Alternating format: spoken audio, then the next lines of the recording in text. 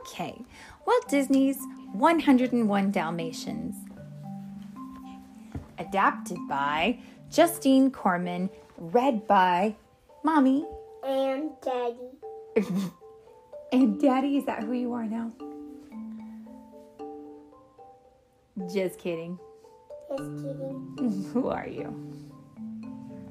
You're Billy. Okay. Pongo, Perdita, and their 15 puppies lived in a cozy little house in London. Their humans lived there too. Roger, who was tall and thin and played the piano, and Anita, who laughed a lot. They all got along splendidly and were very happy. Then, one day, the doorbell rang, and in came Cruella de Vil, Anita's old friend from school.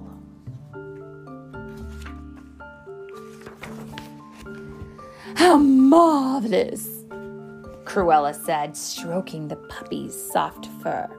I'll take them all, the whole litter.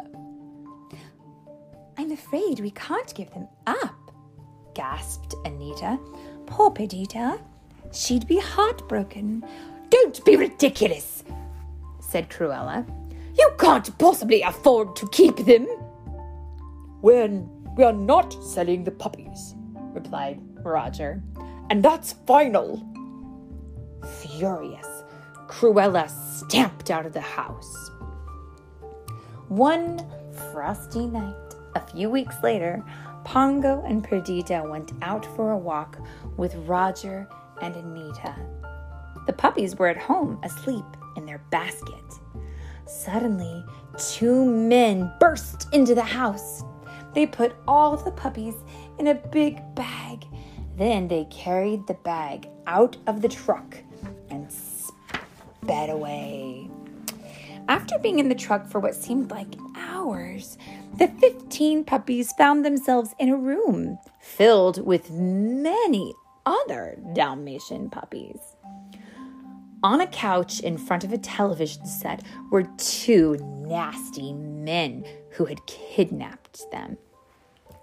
The other Dalmatians told them that the men worked for Cruella de Vil, who had bought the puppies from pet stores. Back at home, Pongo and Perdita were horrified to find their puppies missing. Pongo heard Roger tell Anita he suspected Cruella de Vil had stolen the puppies. Purdy, I'm afraid it's up to us, said Pongo. There's the Twilight Bark. The Twilight Bark was a system of long and short barks used by dogs to pass along news.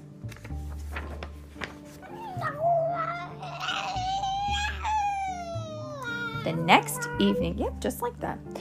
The next evening, Pongo and Perdita went on another walk with Roger and Anita. While the Dalmatians were out, they barked long and loud. They wanted all the dogs in London to be on the lookout for their puppies. Pongo waited for someone to answer his barks. It was a very cold night, and most dogs were inside. Then Perdita added her bark to Pongo's, and at last they heard a reply. It came from a Great Dane, who relayed the message to every other dog within barking range. That night, the Twilight Bark even reached a quiet farm where an old sheepdog known as the Colonel lay sleeping. Colonel, sir, shouted Sergeant Tibbs, a cat who lived on the farm. He had to let the Colonel know about the vital message coming in. The Colonel lifted one shaggy ear to listen to the faint message. It's from London. 15 spotted puddles stolen? Oh, of course, puppies, he cried. 2 nights past, I heard puppies barking, Tibbs said, remembering as he pointed to the old DeVille mansion. The Colonel barked a message back to London. Then he told Tibbs, I suppose we'd better investigate. They headed straight for the gloomy DeVille mansion. Tibbs held on tight to the Colonel's back as he rushed through the snow. There's all those good puppies that are trying to fight the DeVille. Yeah. Let's see what happens. Once they arrived, Tibbs climbed onto the Colonel's shoulders. He peeked through an open window. Psst! Are you one of the 15 stolen puppies? He asked a little puppy without a collar. They're over there, said the puppy. The men heard the noise and went to investigate. Tibbs and the Colonel ran away, but not before promising to get help. The next morning, Cruella DeVille arrived. It's got to be done tonight, she cried. You couldn't get a half-dozen coats out of the whole caboodle, complained one of her men, pointing to the puppies. Then we'll settle for half a dozen, said Cruella. But do it! She dashed out and roared off in her car. Sergeant Tibbs and the Colonel had returned just in time to hear Cruella give the order.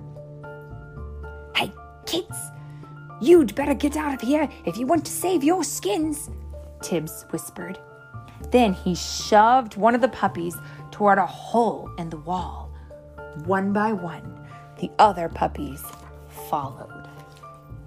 Suddenly, the two thugs realized that the puppies were escaping. The chase was on. Tibbs and the puppies scooted through the dark walls of the mansion. That dog is doing this. Yup. Eat his hand. Soon they found themselves trapped at a dead end. The thugs raised their clubs to strike. But at that moment, Pongo and Perdita crashed through the window with a blast of glass and freezing air. The angry Dalmatian parents fought the surprised men as all the puppies scampered to safety. Yep. Once the dogs were safely outside, they thanked the Colonel and Tibbs and said goodbye. Then they hurried toward London. Pongo and Perdita led the way, their 15 puppies and all the other Dalmatian pups right behind them. When they reached a frozen stream, they carefully crossed the slippery surface so they wouldn't leave paw prints. Then they resumed the race home. All along their route, the Dalmatians were helped by other dogs. A black Labrador retriever arranged for them to ride to London in a moving van. The Dalmatians waited in a shed while the van was being fixed. Suddenly, Cruella's big car pulled up outside. Somehow she had followed their tracks. Pongo, said Perdita, how will we get to the van? Pongo noticed a lot of ashes in the fireplace. If they all rolled in a soot, they would look just like black Labradors. When the van was ready, the dogs marched outside, one after another. The soot-covered puppies were lifted into the van. Before Pongo had a chance to pick up the last one, a clump of snow fell from the shed onto the puppy. Pongo snatched up the pup, but the snow had washed away the soot. From her car, Cruella could see the white fur and black spots. There they go! She shouted as the van pulled away. Faster and faster went the van, but Cruella's car drew closer and closer. She was screaming in anger. Then she began to yell in fear. Her car skidded on the icy road. Cruella tried to stop it, but her car spun around and slid into a ditch. The last the Dalmatians saw of Cruella, she was standing beside her wrecked car, having a nasty temper tantrum. When the van reached the cozy little house in London, Roger and Anita were overjoyed. And when they counted the dogs, they discovered that they now had 101 Dalmatians. We'll buy a big place in the country, said Roger. We'll have a Dalmatian plantation. And that they did exactly that. Pongo, Perdita, and all the spotted puppies lived there happily ever after. I'm a spotted puppy. You are? Okay. The end. Can I hear you bark?